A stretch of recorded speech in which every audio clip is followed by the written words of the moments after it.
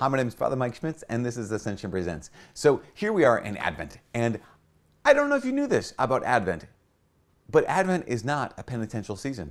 Penitential, like Lent, is a penitential season. Like Fridays during the year are usually penitential days. Advent is not a season of penance. Advent is a season of devout and joyful preparation for the coming of Jesus.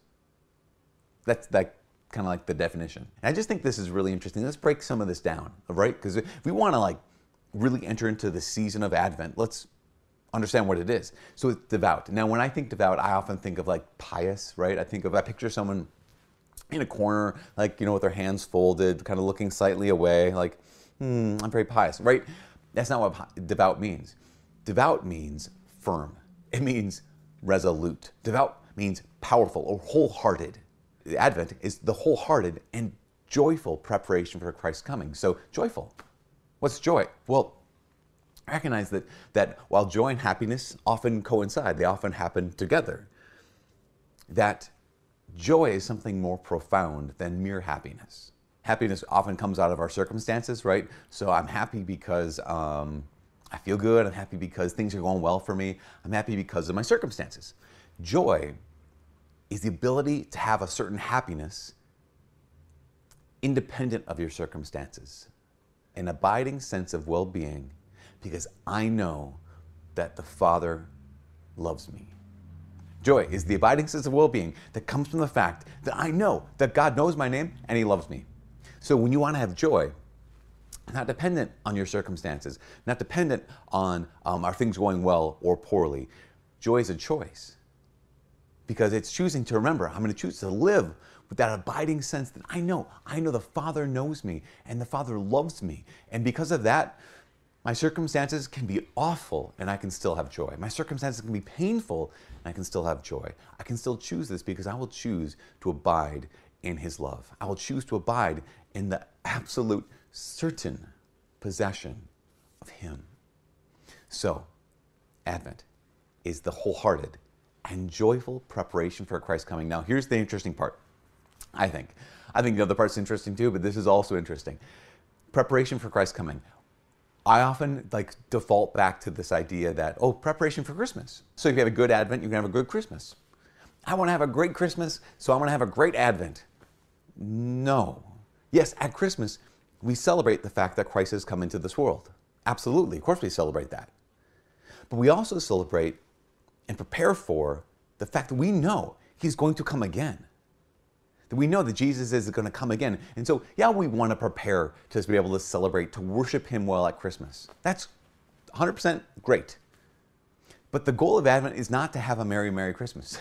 The goal of Advent ultimately is to be able to worship Him well and celebrate the fact that He came into this world well, but also to prepare for His second coming.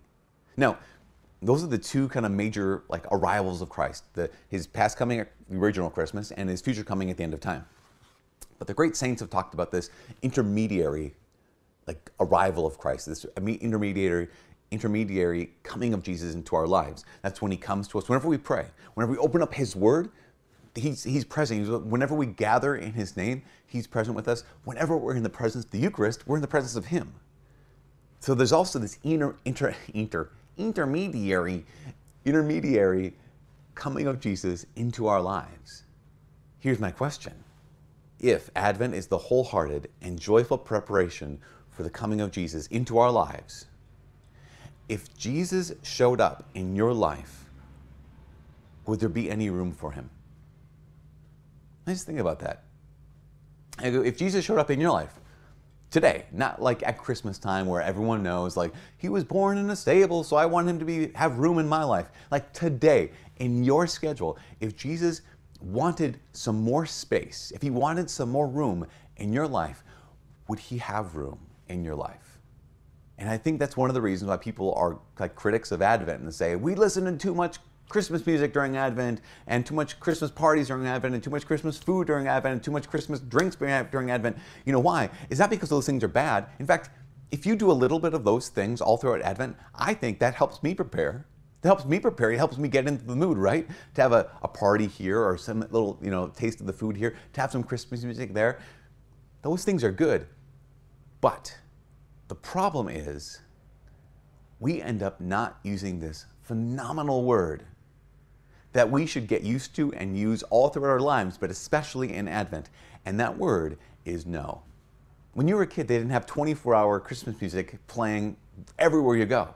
When you were a kid, you didn't have Christmas party after Christmas party after Christmas party. When you were a kid, you didn't have all the Christmas food and all the Christmas drinks you ever possibly could want. When you were a kid, you had limited amounts of all of those things. Here's a little bit of Christmas music. Here is like the one Christmas party that you would go to as a kid. But as adults, we have all these options and we just have forgotten how to say no. But it's saying no that gives Christ space. It gives him room to enter into our lives. This Advent, even though it's not a penitential season, I invite all of us, including myself, to exercise no. Here's some good music, great, and then no. Here's that Christmas movie I love, great, and then after it's done, I don't watch the next 12 of them. Here's some parties, you know what, maybe just this one or just this two. I need to say no more so that I can say yes more to Jesus.